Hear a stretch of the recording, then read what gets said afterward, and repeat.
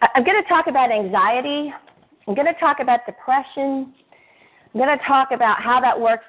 And I doubt there's a person alive who hasn't had a season of real depression, real anxiety, real heartbreak, real brokenness, when you literally feel like you cannot. How can you face the world? How can you get out of bed? How can you breathe? And how can you even take a phone call from a friend who loves you because you just don't even know? You don't want to have to tell the story again, or you don't want to, people are tired of hearing it, or whatever it is. And the first thing I want to say is anxiety is normal. It's human. It's human. That is human. And I want to show you everybody has seasons of mourning. Everybody has seasons of intense pain. Everybody. And I want to show you this, even Jesus, and being in agony, deeply distressed and anguished, almost to the point of death, he prayed more intently, and his sweat became like drops of blood falling down on the ground. Some scholars say he literally sweat blood. This is right before he faced the cross. If Jesus, who is part God, feels that type of anxiety, and of course none of us face the cross, but we face our own crosses, right? So the first time I ever really kind of felt that kind of feeling, I felt like ashamed that I was feeling that. There was shame that came, and that's a horrible thing to have shame on top of the pain, right? So you just, and you feel like ashamed to tell anybody that you're hurting like that. And, you know, the shortest scripture in the Bible, which many of you know, is Jesus wept. It's the shortest verse. That's referring to Lazarus. When he got there and the ladies came out to greet him, he wept. He felt their pain. Now, he knew he was about to resurrect Lazarus. It wasn't a lack of faith. He knew a couple minutes later they were about to experience the greatest miracle of all. It wasn't a lack of faith. It wasn't a lack of faith when he went to the cross. It's that we feel pain. It is real and it is natural. And so I want to, first of all, just say we have to go through the moment of feeling the pain. In the children of Israel, when like Moses died or different people, the Lord prescribed a season of mourning. He said for 30 days you are to mourn. He prescribed a season of mourning because it was healthy for them to experience that emotion. So it's healthy to go through the emotion. But the difference is, as Christians, we don't stay there. And what I want to help you with today is moving out of that, because we cannot stay there. The Bible says, weeping may endure for a night, but joy comes in the morning. There might be a season. And like I said, in the Old Testament, God said 30 days. And then we got to move on. You've got to heal. You have to move forward. And so this is about healing. This is about moving forward in strength. Joy comes in the morning. And I'm going to talk about how to get to joy. We also see Jesus overcame. It says, fixing our eyes on Jesus, the pioneer and perfecter of our faith. He has the perfect faith. He cried, sweat blood, in such distress. So we obviously know that's not a lack of faith. For the joy set before him, he endured the cross. What means is that at some point he took his eyes off of what he was going to have to suffer and put his eyes on what he was going to gain. And that's what we have to move forward to. It says, scorning the shame, which I just talked about, the shame that can come along with these things, and sat down at the right hand of the throne of God. Consider him who endured such opposition for sinners. This is the line, so that you will not grow weary and lose heart. What happens to us is that we lose heart. And when we lose heart, we have now moved from the natural emotion of feeling this moment of pain to a depression. When we lose heart, we have moved into depression, which is a very serious thing. It's a very heavy thing. I have a definition of depression here. Depression is the most complicated of all emotions, and yet one of the most common psychological problems a person can experience. Someone has called it the common cold of the emotions. It's a feeling of gloom or sadness that is usually accompanied by a slowing down of the body. It's not just in the mind, but it's experienced throughout the whole body. Depression is systemic. Depression affects everything. And listen, I don't have to tell you guys, 2020, talk about the riots, the election, the division, the hatred. We've never seen times like this. And we know that people don't know what to do with it. They're doing the best they can. They're buried under it, and they don't know how to rise above it. We have the power, not just to rise above it, but to help others rise above it. And, it's really turning into life and death. And it's not just life and death for us. It's life and death for our children. It's life and death. And we are the light of the world. And we are the salt of the earth. And we have to understand that there is power available to us. So we have answers today. And that's what I'm excited to tell you. There's a scientific thing about depression that has been proven that's so cool, and I want to read the scripture to you. A happy heart is good medicine, and a joyful mind causes healing, but a broken spirit dries up the bones. I'm going to show you the science behind both of those. In his book, Norman Cousins described his rigorous recovery from the painful collagen illness that rendered him immobile, nearly incapable of moving. His doctor and longtime friend, Dr. William Hitzig, put it to him bluntly: only 1 of every 500 people diagnosed with this affliction fully recover. To beat these odds, he quickly decided he needed to actively pursue why his body was reacting the way it was and how to reverse the damage. He concluded that a recent extreme stressful situation had rendered his immune system vulnerable. Then the task before him was simple. He needed to restore his immune system. He just needed to figure out how. Relying on previously read books on the subject, he learned that negative emotions, such as frustration or suppressed rage, are linked, which we have a lot of both of those right now floating around, right, are linked to adrenal exhaustion. Therefore, Cousins assumed the opposite to be true, that positive emotions, love, hope, faith, laughter, and confidence would yield salutary results. However, Cousins knew that putting positive emotions to work is not as simple as turning on a garden hose. Additionally, the pain medicine he was being administered, roughly 38 pills per day, he learned that this medication was destructive and promoted internal bleeding. He refused the medication, and to combat the unbearable pain, he requested Marx Brothers' candid camera and selections from sub-treasuries of American humor. He quickly discovered that nearly 10 minutes of induced hearty laughter would produce about 2 hours of painless sleep. The results were clear.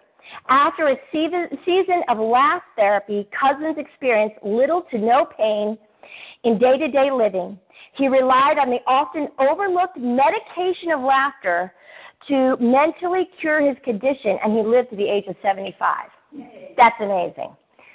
The Bible tells us, a happy heart is good medicine. A joyful mind causes healing. It also tells us this other part. Depression from ongoing stress weakens the bones, making osteoporosis more likely, a new study shows. The research notes a mind-bone link. The finding points for the first time to depression as an important element in causing bone mass loss and osteoporosis.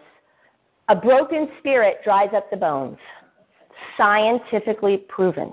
So, the Bible knows what it's talking about. The Bible knows what it's doing to us. The Bible knows how to solve it. And this is not what God wants for us. This is not what God wants for us. So, what we find is joy is the answer to depression. Joy is the answer to anxiety. And this is going to be the hard part right here. It says, do not be worried or grieved, for the joy of the Lord is your strength. Joy gives us strength. And there's many, many, many commands in the Bible. Do not be worried or grieved. That's a commandment. The first thing we have to know is that we are not powerless. It's wonderful to feel like you are not powerless. And God gives us a command, don't be worried or grieved. And then it says the joy of the Lord will be your strength. So we're going to unpack this because easier said than done, right? What we know is Jesus is highly, highly committed to our happiness, our joy. It says, the thief comes only to kill, steal, and destroy. I came that you may have life and have it in abundance to the full, till it overflows. I honestly did not know this about Jesus until I had been a Christian for a very, very, very long time. I didn't know that he cared. I thought like, if I was not dying, that should be enough for him. Like, he didn't really care about abundant life. You know, I couldn't believe it when this hit me the first time. He cares about fullness of life. I thought just surviving was supposed to be enough. And when I realized that God he died so we could have abundant life, full life, joyful life, free of the anxiety and stress. Although we're going to feel it, we don't stay there. We get free of it. He is the one whose heart is perfect and the one who actually paid a significant and sufficient price to settle every broken issue on planet Earth. That is the truth. That is the truth of the gospel. There is not one situation that is outside of his reach or outside of his compassion. It is settled. Whatever we're dealing with, it's not out of his reach. It's not out of his caring or his compassion. The situation is settled. The situation is settled. Now, there's going to be things we have to do, and there are things that God's going to do. And we're going to work through all this, but we are bombarded 24/7. We are bombarded 24/7 with information. Some of the information we get is downright evil. Some of the information is just sucks at your emotion, your mental capacity. And I don't believe that we can just barricade ourselves away.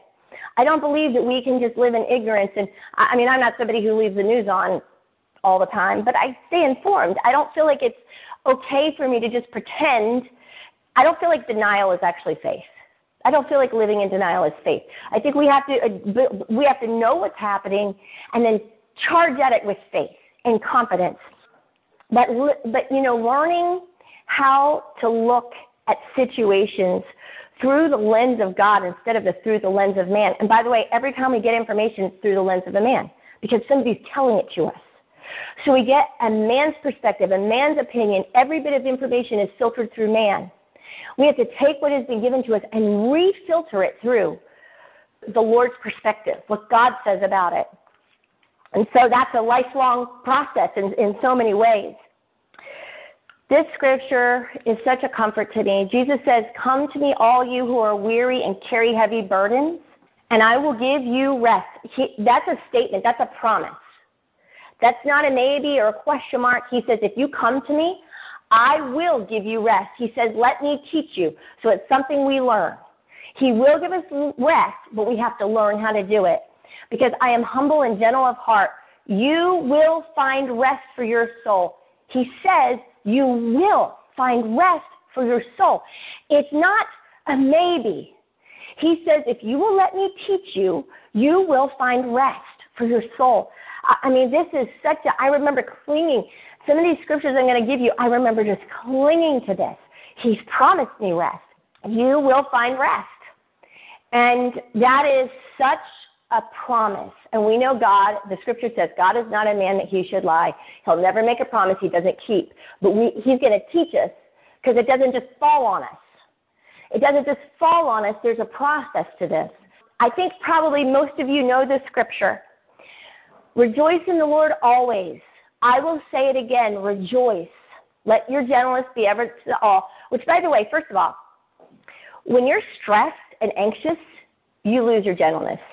You're edgy and snippy, and, as soon as there's stress in my household, the edge comes up. We're snapping at each other.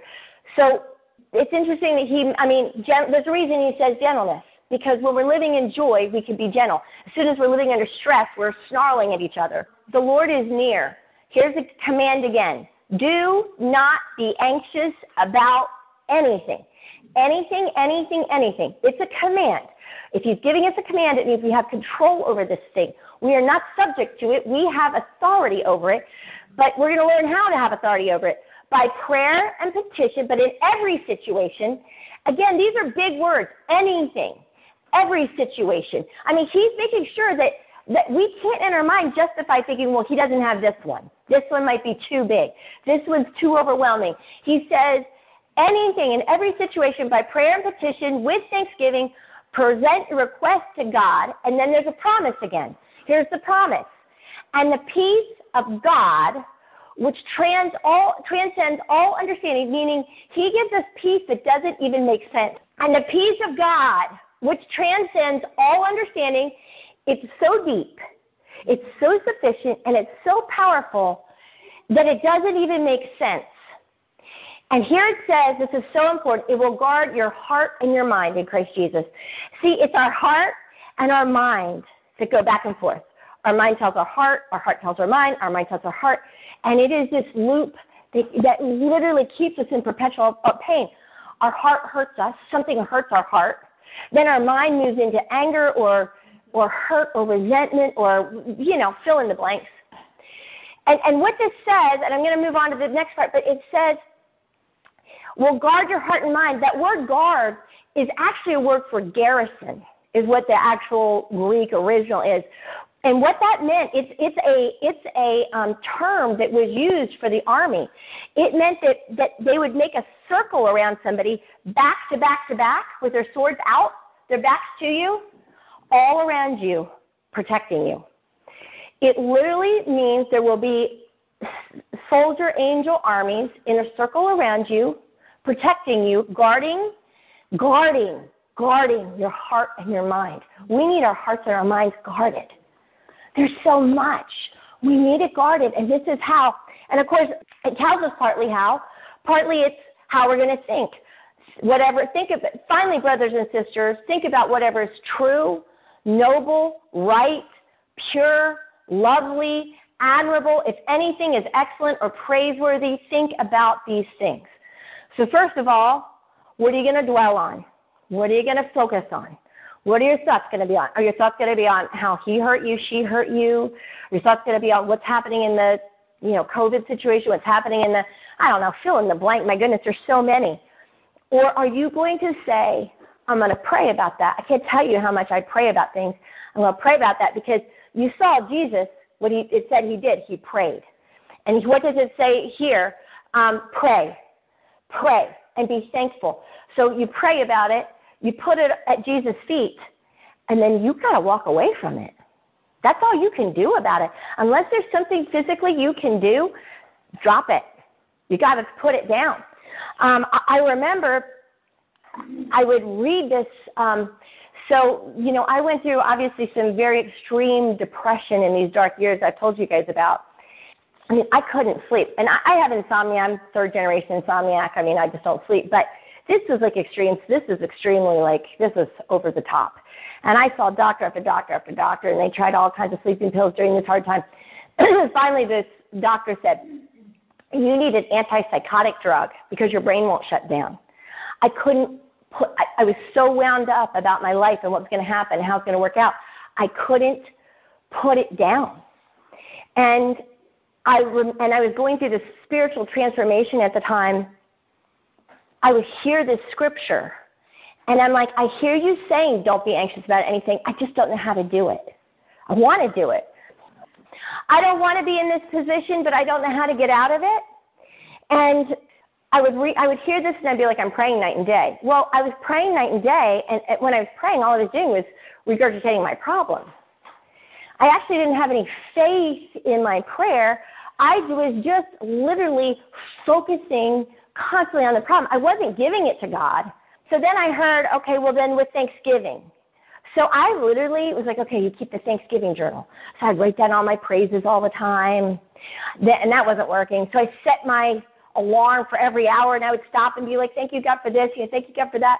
I mean, I did the parts I knew to do, but what I learned is there's a whole process to this. This is not like the man. It's not a faucet you turn on.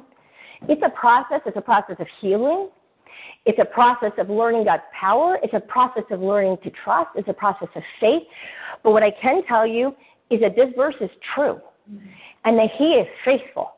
And that what I thought when I thought my life was over, my very best and happiest years were ahead because I became powerful in God because I learned the truth of how to live these things.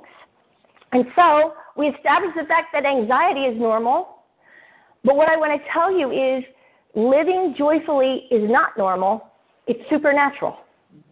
And we need supernatural power to live in the power of joy, and it is available to us because God says it is, and if he says it is, he can't lie.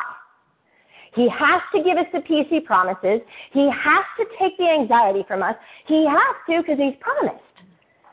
So if we're stuck there, we're missing something that he has to offer, and maybe it's a process we need to go through because I had to go through a lot of healing.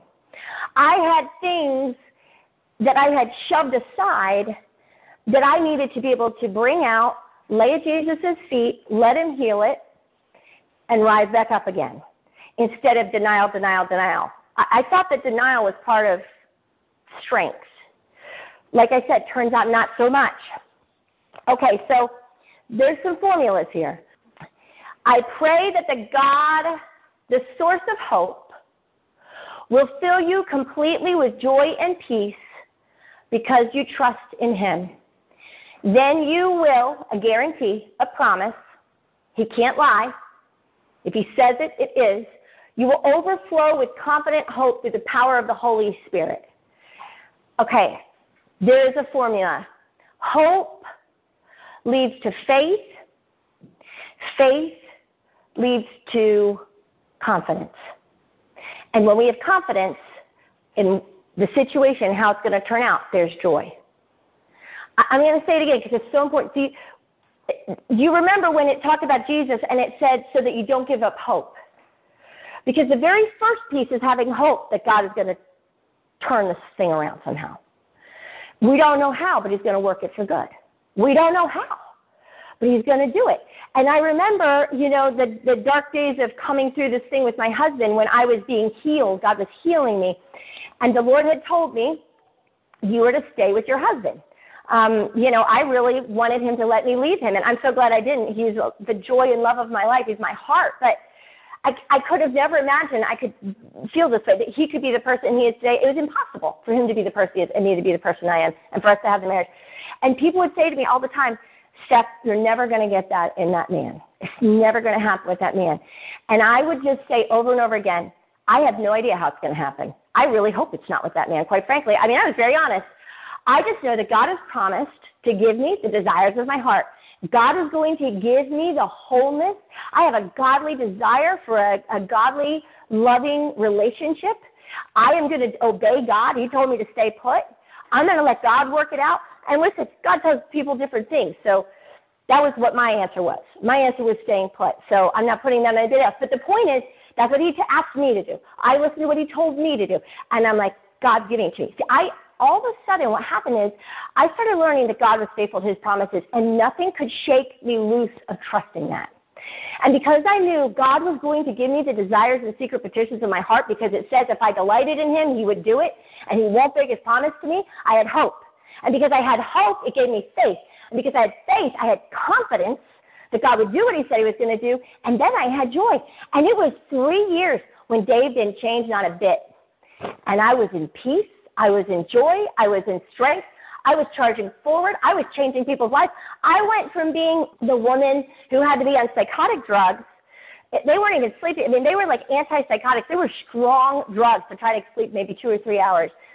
Which, by the way, sometimes you need a bridge. I'm grateful for it. It helped me get through a season. But when I found my feet underneath me, when I found the truth of the Scripture, I didn't need it anymore. And not only did I not need that anymore, but I became so strong. And let me tell you, the turnaround was pretty fast. Once I believed God's promises and was so confident that God was going to do it somehow, with somebody, some way. It wasn't even about the person. God was going to give me a full, happy life because he died to give me an abundant life. I didn't have to doubt it anymore. I didn't have to hang on to it anymore. I had hope that overflowed. I had confidence that overflowed. It's a healing that can happen pretty fast. Pretty fast. I mean, it's amazing kind of how, now there were processes of things that had been broken in my heart and mind that I had to go back to and apply the blood of Jesus to and either receive forgiveness or give forgiveness or receive healing, hurt spots. So, there's still a process to some of this stuff. But we don't have to stay in this thing. It's amazing. So, again, the formula, hope leads to faith, faith leads to confidence, confidence leads to joy. We see this. My heart is confident in you, O God. No wonder I can sing of your praises with all my heart, opposite of depression, right? I will thank you, Lord. I will sing your praises, for your unfailing love is higher than the heavens. We've talked a lot about being able to receive God's love. If we can't receive his love, we can't be free to trust his promises. Your faithfulness reaches to the clouds. He will be faithful to me. Now rescue your beloved people. Answer and save us by your power. So obviously this person is in a distressful situation. This isn't somebody who's everything's perfect, right? They're praising, they're confident, but there's something very stressful happening because it's saying, rescue us, save us by your power. So it's not like everything's perfect, but it says, please help us against our enemies, for all human help is useless. With God's help, we will do mighty things, for he will trample down our foes. Here's the thing. First of all, a lot of the anxiety that we feel has to do with people. A lot of anxiety has to do with people, how they're treating us, how they're not treating us, if they're acknowledging us, not acknowledging us, if they've hurt us, if we've done them wrong. I mean, there's so many different angles, but people relationships, when we lay down the people stuff, when we lay down the need either for their approval or, if we've done wrong, we make it right and we move on. We say we're, like, whatever it is, but people's help is useless. One of the biggest fears of all humans is being alone.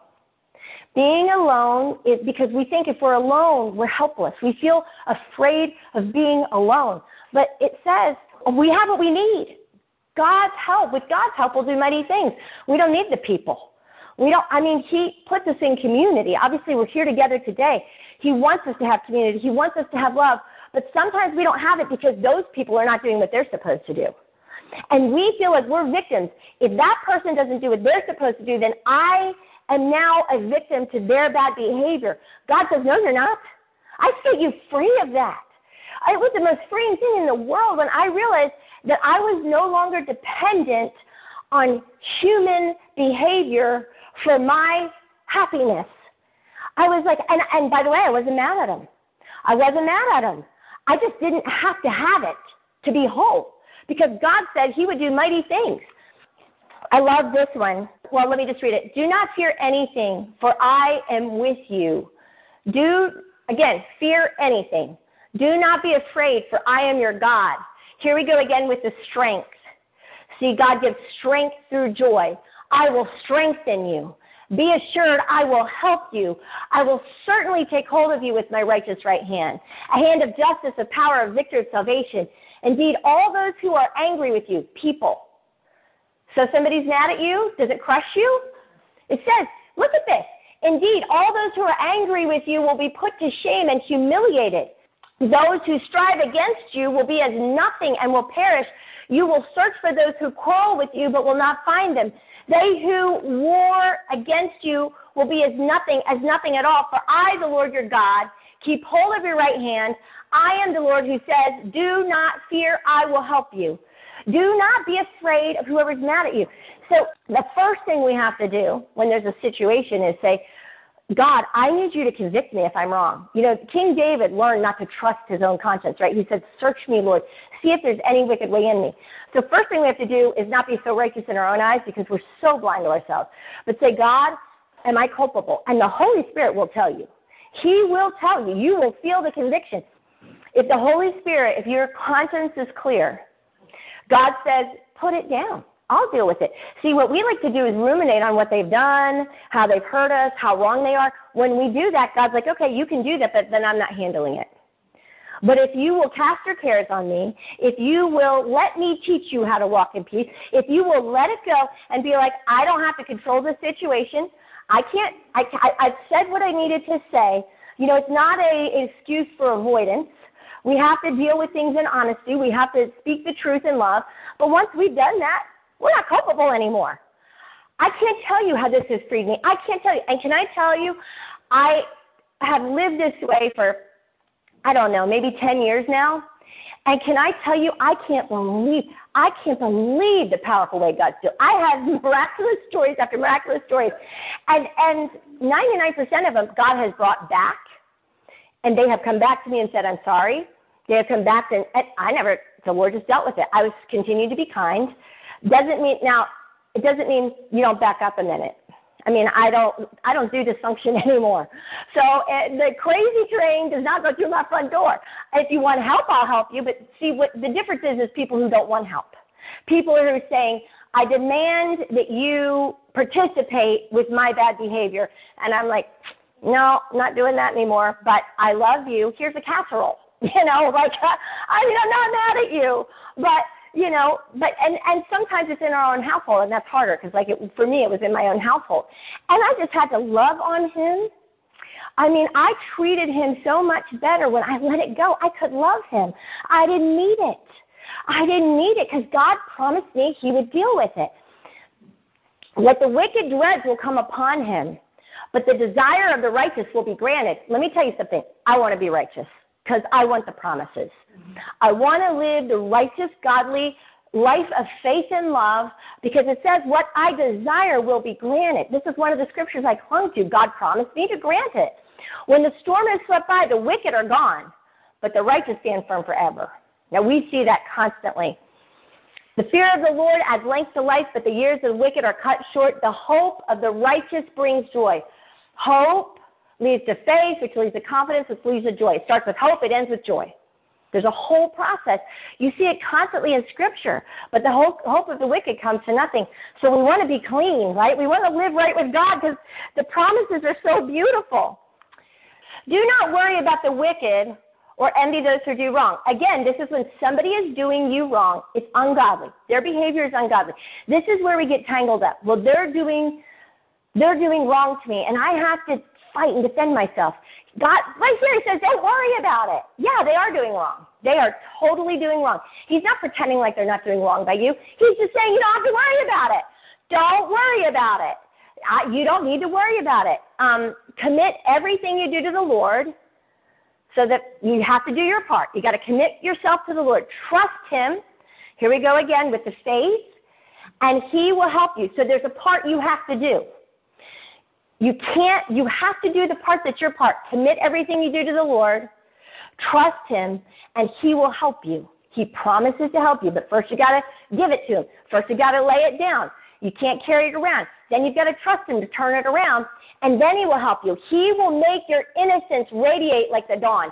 I cannot tell you how many times God has done this for me. I have confronted something when somebody has been dead wrong and I've spoken the truth and they've been so vicious and angry with me and whatever, and I'm like, I'm sorry you feel that way, but I'm telling you the truth based on the Word of God. And then I leave it. And I can't tell you, it's so amazing. God shows them. God will show them that you're innocent. God will show them that you're right. And guess what? If he doesn't, it's amazing how they fade away, and all of a sudden you're like, oh, I haven't seen so-and-so. You're not in pain over it. You're not in agony over it. He gives them a choice. Anyway, it says, so your innocence will radiate like the dawn, and justice of your cause will shine like the noonday sun. Be still in the presence of the Lord. Anxiety is the opposite of being still in the presence of the Lord. Wait patiently for him to act. I'm going to circle back to that piece. Don't worry about evil people who prosper or fret about their wicked schemes. So sometimes it looks like they're winning for a while. Don't worry about that. Stop being angry. When we are angry, we are in depression and anxiety. Turn from your rage. Don't lose your temper. It only leads to harm. Harm of yourself. Harm of your other relations. Harm. For the wicked will be destroyed, but those who trust in the Lord will possess the land. The wicked plot against the godly. So yeah, they are against you. Sometimes people are all out against you. It's not like but he says they snarl at them in defiance. But the Lord laughs, for he sees their day of judgment coming. For the strength of the wicked will be shattered, but the Lord takes care of the godly. Day by day, the Lord takes care of the innocent, and they will receive an inheritance that lasts forever. They will not be disgraced in hard times. Even in famine, they will have more than enough. It's not saying hard times won't come. It's just saying that we're not going to be disgraced or ashamed, and even if famine comes, we will have more than we need. By the way, Psalm 37, I had that whole Psalms memorized. I would say that Psalm to myself every single day. And I can't read in the Amplified Version. Look at Psalm 37 in the Amplified Version. It is life. I wanted to do the whole thing, and I just had to cut it down. But another thing we're anxious about is our safety. The Lord, aside from people, the Lord is my light and my salvation. So why should I be afraid? Really, he's like common sense. Why should I be afraid? The Lord is my fortress, protecting me from danger. So why should I tremble? When evil people come to devour me, when my enemies and those foes attack me, they will stumble and fall. Though a mighty army surrounds me, my heart, again it's the heart and the head, will not be afraid. Even if I'm attacked, I will remain confident. Again, it's confidence. So if someone attacks you, and we don't have armies attacking us at this point in American history, but we have people attacking us, if I'm attacked, I'm going to remain confident. Even if a mighty army surrounds me, I am not afraid, even for my safety. I have to tell you, this has been something during COVID, and I was like, I don't have to live in fear of this thing. I don't have to live in fear. It's amazing. Even if my father and mother abandon me, again, this is about people who disappoint you, the Lord will hold me close. Yet I am confident I will see the Lord's goodness while I am here in the land of the living. This isn't just like about heaven. You know, we like to be like, oh, we'll see God's goodness in heaven. He's like, you're here to see God's goodness here. Again, wait patiently for the Lord. There's a lot of waiting in this process. Be brave and courageous. Yes, wait patiently for the Lord. You're going to have to be brave. You're going to have to be patient. And you're going to have to be courageous. But God's going to come through. Surely God is my salvation. I will trust and not be afraid. The Lord himself is my strength and my defense. He has come to my salvation. I mean, the scriptures are abundant. The Lord is my strength and my impenetrable shield. We talked about that shield that goes all around us. He's protecting us from whoever, whatever, sickness, people, whatever. It doesn't matter. He's our shield. My heart, here we go with the heart, trusts with unwavering confidence. There we go with the confidence again, in him, and I am helped. So there's a part we do. We put our trust in him. We're confident in him, and then you're helped. Therefore, my heart greatly rejoices. Now you've got the joy. And with my song, I will thank him and praise him. The Lord is their unyielding strength, and he is the fortress of salvation to his anointed. He is our strength. I mean, our strength comes from him. If we will have hope, if we will have confidence, if we trust his promises, we will, instead of being, in the fetal position, we will be strong. We're going to rise up and be like, it doesn't matter what's coming. And we need that right now more than anything. One of the lies that we hear so much is that if you just have enough confidence in yourself, we hear this all the time, if we just have enough confidence in ourselves. The problem is, we all know that's smoke and mirrors. We know that's smoke. I mean, really, I don't have power over this. I don't have power over COVID. I don't have power over the election. I don't have power over my husband or even my child. I don't have power over a lot of these things. So how is confidence in myself the solution? It's smoke and mirrors. It's unkind because, to me, that's the most unkind thing because it puts the pressure on you. Well, you're just not doing enough.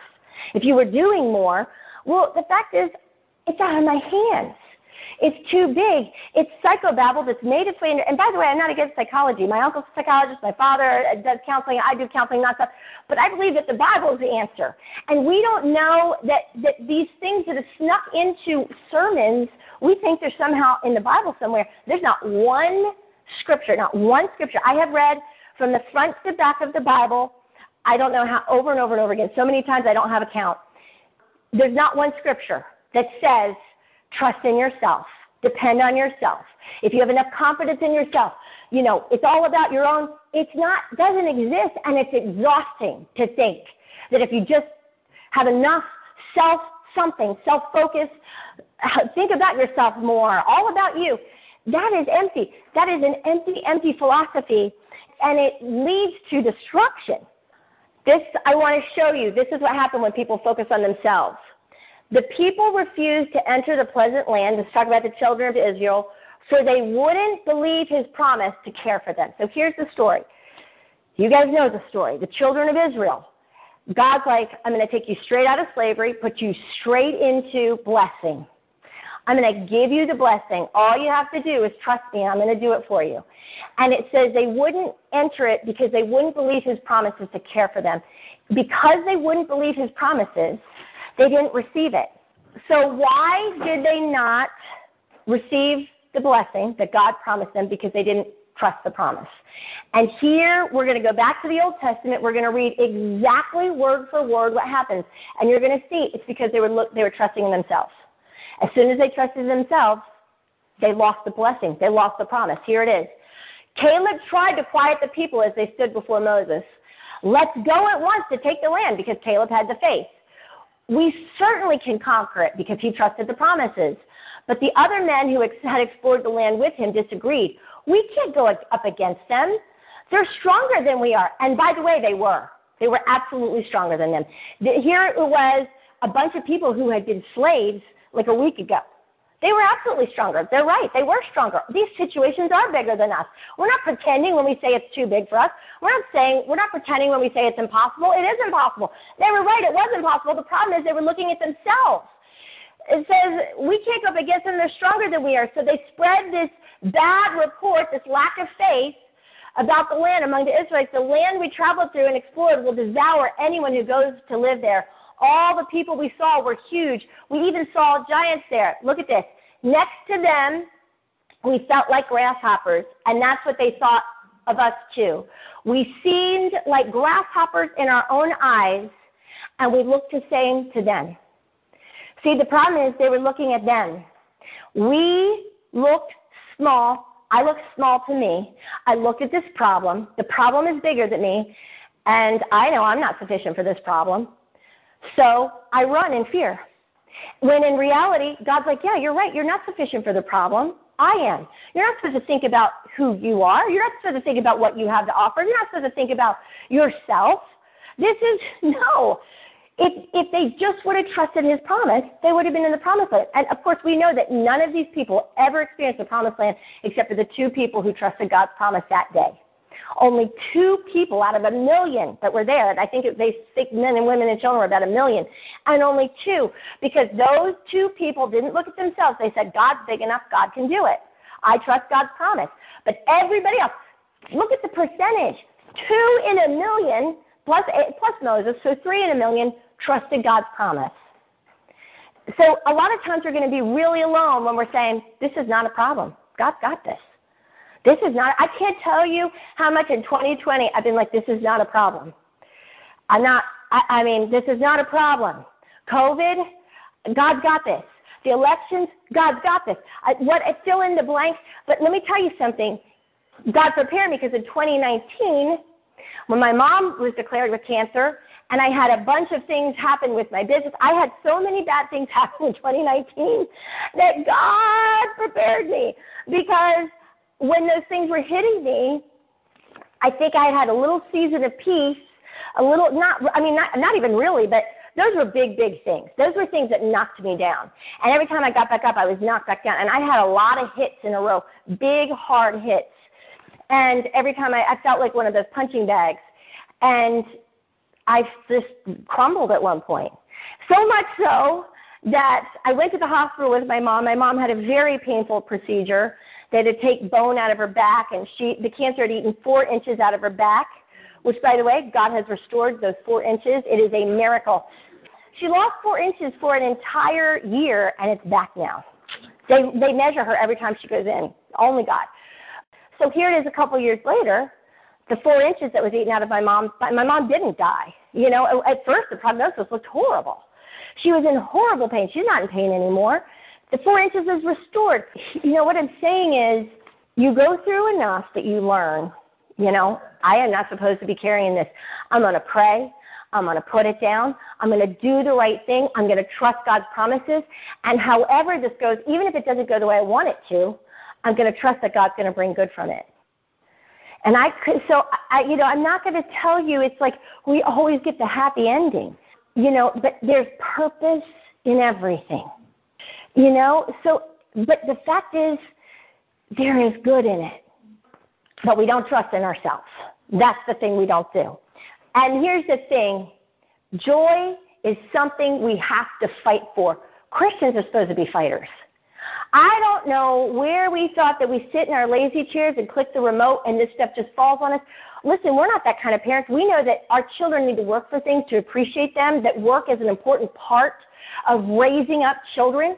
And there is work involved. It's not all our work. Some of it's God's work, which I'm going to talk about. But there are things we have to do, which is take every thought captive. You know, there are things we have to do, like, you know, and here we have the Apostle Paul. He said, I have fought the good fight. He says it's a fight.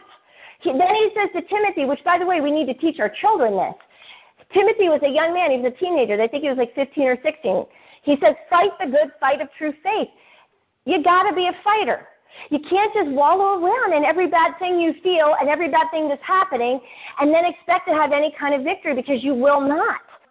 We have to fight for it. And I pray that we teach our children to be fighters. I pray that, you know, when COVID first hit and the kids were at home, and everywhere we would go, I would have somebody with a very morose, heavy, how is Reagan doing? Is she, you know, depressed? Is she? I said, no, she's not depressed. I'm raising her to be an overcomer. Life happens. We're alive. Thank you, God. You know, we have food. We have a roof. She is learning to adjust and adapt because this is life. And you know what? We're going to be careful. We need to be careful. But the fact is, we're not going to live in like, okay, we're going to do what we have to do. It's going to be, you know, it's in God's hands. It's not in our hands. And here we know that we're called to be fighters because we know that it says that we're supposed to put on the armor. Here we go. Be strong in the Lord and in his mighty power. Be strong. Be powerful. It's what we're called to be. It's a commandment, not a suggestion. Put on all of God's armor so that you will be able to stand firm against all the strategies of the devil. So we put on armor because we're in a fight. Obviously, we wouldn't need armor if we weren't supposed to be in war. Therefore, put on every piece of God's armor so you will be able to resist the enemy in the time of evil. There is going to be times of evil in our life. Lots of them. Then after the battle means you're going to have to fight. You're going to have to go through the battle. You're going to have to fight. You will be standing firm. Stand your ground.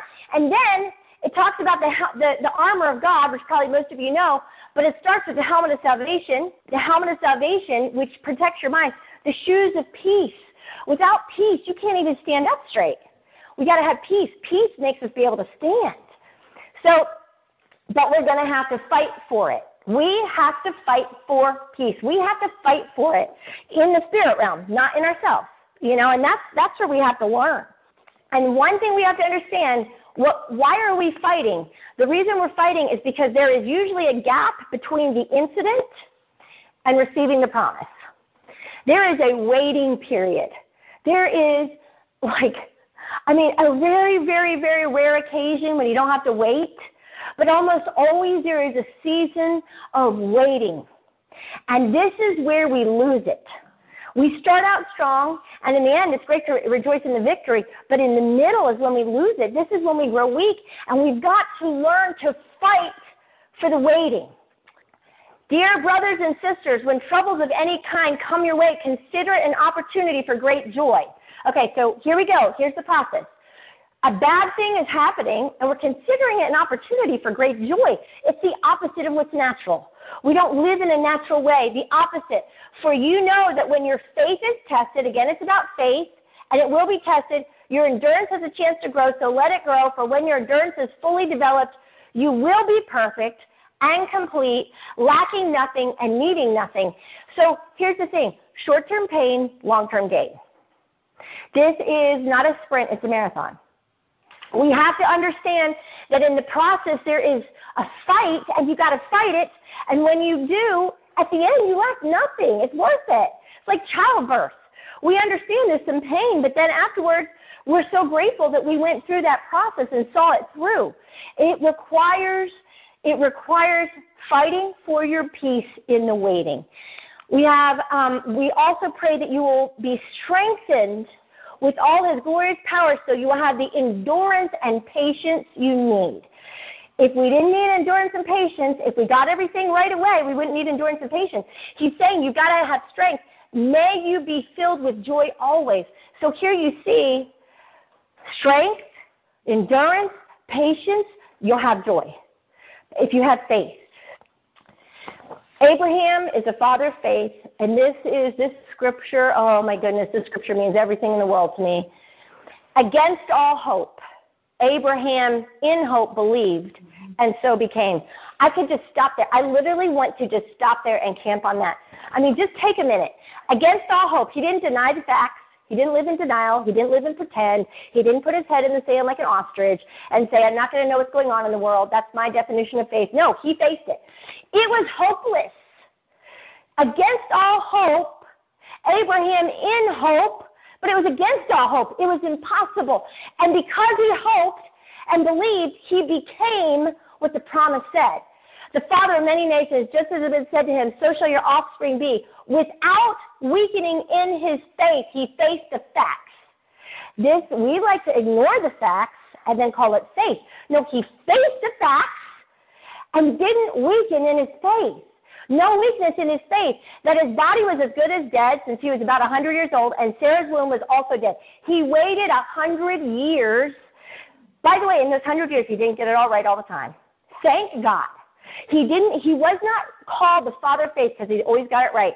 We know he messed up. He gave Sarah away to two different kings twice and lied about her being his sister, gave his wife away. Talk about not having faith. He learned from his mistakes. He became the father of faith. He wasn't born the father of faith. He evolved into it. So thank God, whatever you've messed up along the way, it doesn't matter because we evolved. He evolved into the father of faith. And then when he evolved in the father of faith, he was able to face the facts, and he didn't forfeit his hope, yet he did not waver through unbelief regarding the promises of God. Wavering, going back and forth, trusting 1 minute, back into doubt, trusting, doubt, trust. No, he didn't waver. See, we think if we trust for a minute and then doubt and then trust, no, we got to get out of that. He didn't waver. He didn't go back and forth regarding the promises of God. He was strengthened in his faith and gave glory to God. He was strengthened through faith, being fully persuaded that God had the power to do what he promised. Whatever our situation, if we will be fully persuaded that God will do what he has promised, he will come through in the way that's best. And his best is different than ours sometimes, but it is best. I mean, where it looked so bad, and it was really a setup for so good. It's been something I've been meditating on a lot lately, especially with everything that's going on in our nation. Daniel in the lion's den looked so bad. He literally is thrown into the lions, and so he has to go through the hard thing. I mean, I can't imagine what it felt like and because he wouldn't give up on his faith, right? If he would have stopped praying in public, they wouldn't have had, but he refused to give up on his faith. They throw him into the lion's den. The mouths of the lions are closed, and then his enemies, all these people who are trying to destroy him, are removed. It looked terrible, but it turned out for good. You've got Esther and Haman. Haman creates the gallows he's going to kill Mordecai on. He has decreed, gotten the king to decree that all the Jews are to be murdered. It looks impossible. It looks terrible. It was actually a setup to reverse the situation, and all the enemies of the Jews are removed, and the gallows are actually used to hang Haman, the evil man, instead of Mordecai, the godly man. But it looked really, really bad. It looked impossible. You've got the children of Israel, right? You've got Pharaoh behind them, the Red Sea in front of them. It looks impossible. But they're about to experience the greatest miracle in the world. I was thinking this week how did the Christians feel as they knew Saul, who was murdering Christians and was whipping them out of their homes and putting them in prison, and they know he's coming to them. You know, the fear they must have felt. They could have imagined that what God was about to do, it was a setup for the greatest apostle. He wrote most of the Bible. A setup for greatness. So impossible. And I have so many on here, I just know I can't do it. Shadrach, Meshach, and Abednego. They go into the fire. And when they come out, there's not even the stench of smoke on them. They don't even smell like their trial. I mean, and then they're raised up. They were slaves before that. They were invisible to the king. The king had no idea who they were. They were raised up to high positions. What I'm saying is these things that we experience, if we will be honorable to God, all these people did what God said to do. And by the way, if they didn't get it right, he would give them other opportunities, like Abraham. So we've learned there's stuff we have to do. We have to give it to God. We have to trust and believe his promises. We've got to forfeit carrying this stuff. And then there's stuff that the Lord does. And this is what God does. It is the power of the Holy Spirit. And the Holy Spirit produces this kind of fruit in our lives, love and joy. Joy is the second thing. The Holy Spirit produces that fruit. The Holy Spirit. So we have to do our part, and God will do his part. We know that a fruit that comes from walking with the Holy Spirit is joy. He promises that. So we're going to want to let the Holy Spirit do in us. And that's the process. The process is drawing near to God. The process is knowing his promises well enough to stand on them. The process is immersing ourselves with him. I had to immerse myself so much in the promises of God to get out of the depression and pain I was in that I literally had 3x5 cards in a ring that I carried with me everywhere I went. I was fighting for my life. What I didn't know is I was not just fighting for my life, but my family's life, and then a lot of other people's lives. I think Satan knew what I was fighting for. I couldn't have imagined it. You know, I didn't think in my wildest dreams I'd ever be teaching or doing any of this stuff. And I look at the people across the years, and I'm like, okay, well, there was a big, big fight here. And like I said, it is a fight. But the way you fight it is in the power of God, focusing your mind completely on his promises. And I was so engrossed in the pain and had been living in the pain for so long, I couldn't let my mind be idle for a second, because the second my mind was idle, I went to the fear. I went to the pain. I didn't know how to dig myself out. So the only way I could do it, I put scriptures on a 3x5 card. I had a ring of them. I carried them with me everywhere. I remember being in Whole Foods. They were sitting here, and I'm signing the receipt. I literally, while they rang me up, I couldn't let my mind be idle because I was riddled with the anxiety and the pain and the hurt. If I was on hold, those 3x5 cards, I was reading God's promises, standing on his promises. It was the Holy Spirit doing the work in me. As I would focus on his word, he would strengthen me to know that he was for me and not against me. He would strengthen me to know that everything I had ever done, right or wrong, it was really his power. It was really about him. I learned that it was the work of the Holy Spirit and the power of God's word. It says, may the God of hope fill you with all joy and peace as you trust in him. This is what we started with the scripture. But this is the part I want to focus on now. So that you may overflow with hope by the power of the Holy Spirit. But see, the hope comes by the power of the Holy Spirit. That's the part he does. There's our part and his part, and together we get these glorious miracles. But we see all through Scripture that God doesn't just force his stuff on us. We always have a choice in it. Are we going to participate or aren't we? But when we do, the power comes by the Holy Spirit. Here we go. We're going to conclude, but this is just so powerful. You will show me the path of life, and mostly that's what we have anxiety about, right? What path of life we're going to be on. In your presence is fullness of joy. We get fullness of joy in his presence. We get peace in his presence. Here's the promise. Jesus said, I will provide for those who grieve in Zion, meaning Christians, to bestow on them a crown of beauty instead of ashes. I used to claim this every day. God, you told me you'd give me beauty for my ashes. Oil of joy instead of mourning. I was so trapped in mourning, I did not know how to get out. You told me you'd give me joy for my mourning. And boy, has he ever. The garment of praise instead of the spirit of despair. And guess what? It says they will be called oaks of righteousness. Oak is like the biggest, strongest tree, right? I have tons of them up in my front yard. They soar. They're strong. Animals find refuge in them. I'm now an oak. When I used to be the acorn everyone was stepping on, but God did this. God did this. And all it takes, not perfection by any means, it takes trusting his promises. It takes believing him. It takes all the things that he's promised, and he will make you an oak of righteousness where you are the branches that other people find refuge in. It's his promise. And every day, all you have to do is say, God, I trust you. You're going to turn my ashes to beauty. God, you're going to turn my mourning to joy. God, you're going to turn my spirit of despair to garments of praise. You're going to be clothed in praise. He keeps his promises. You will keep her in perfect peace if her mind is steadfast because she trusted you.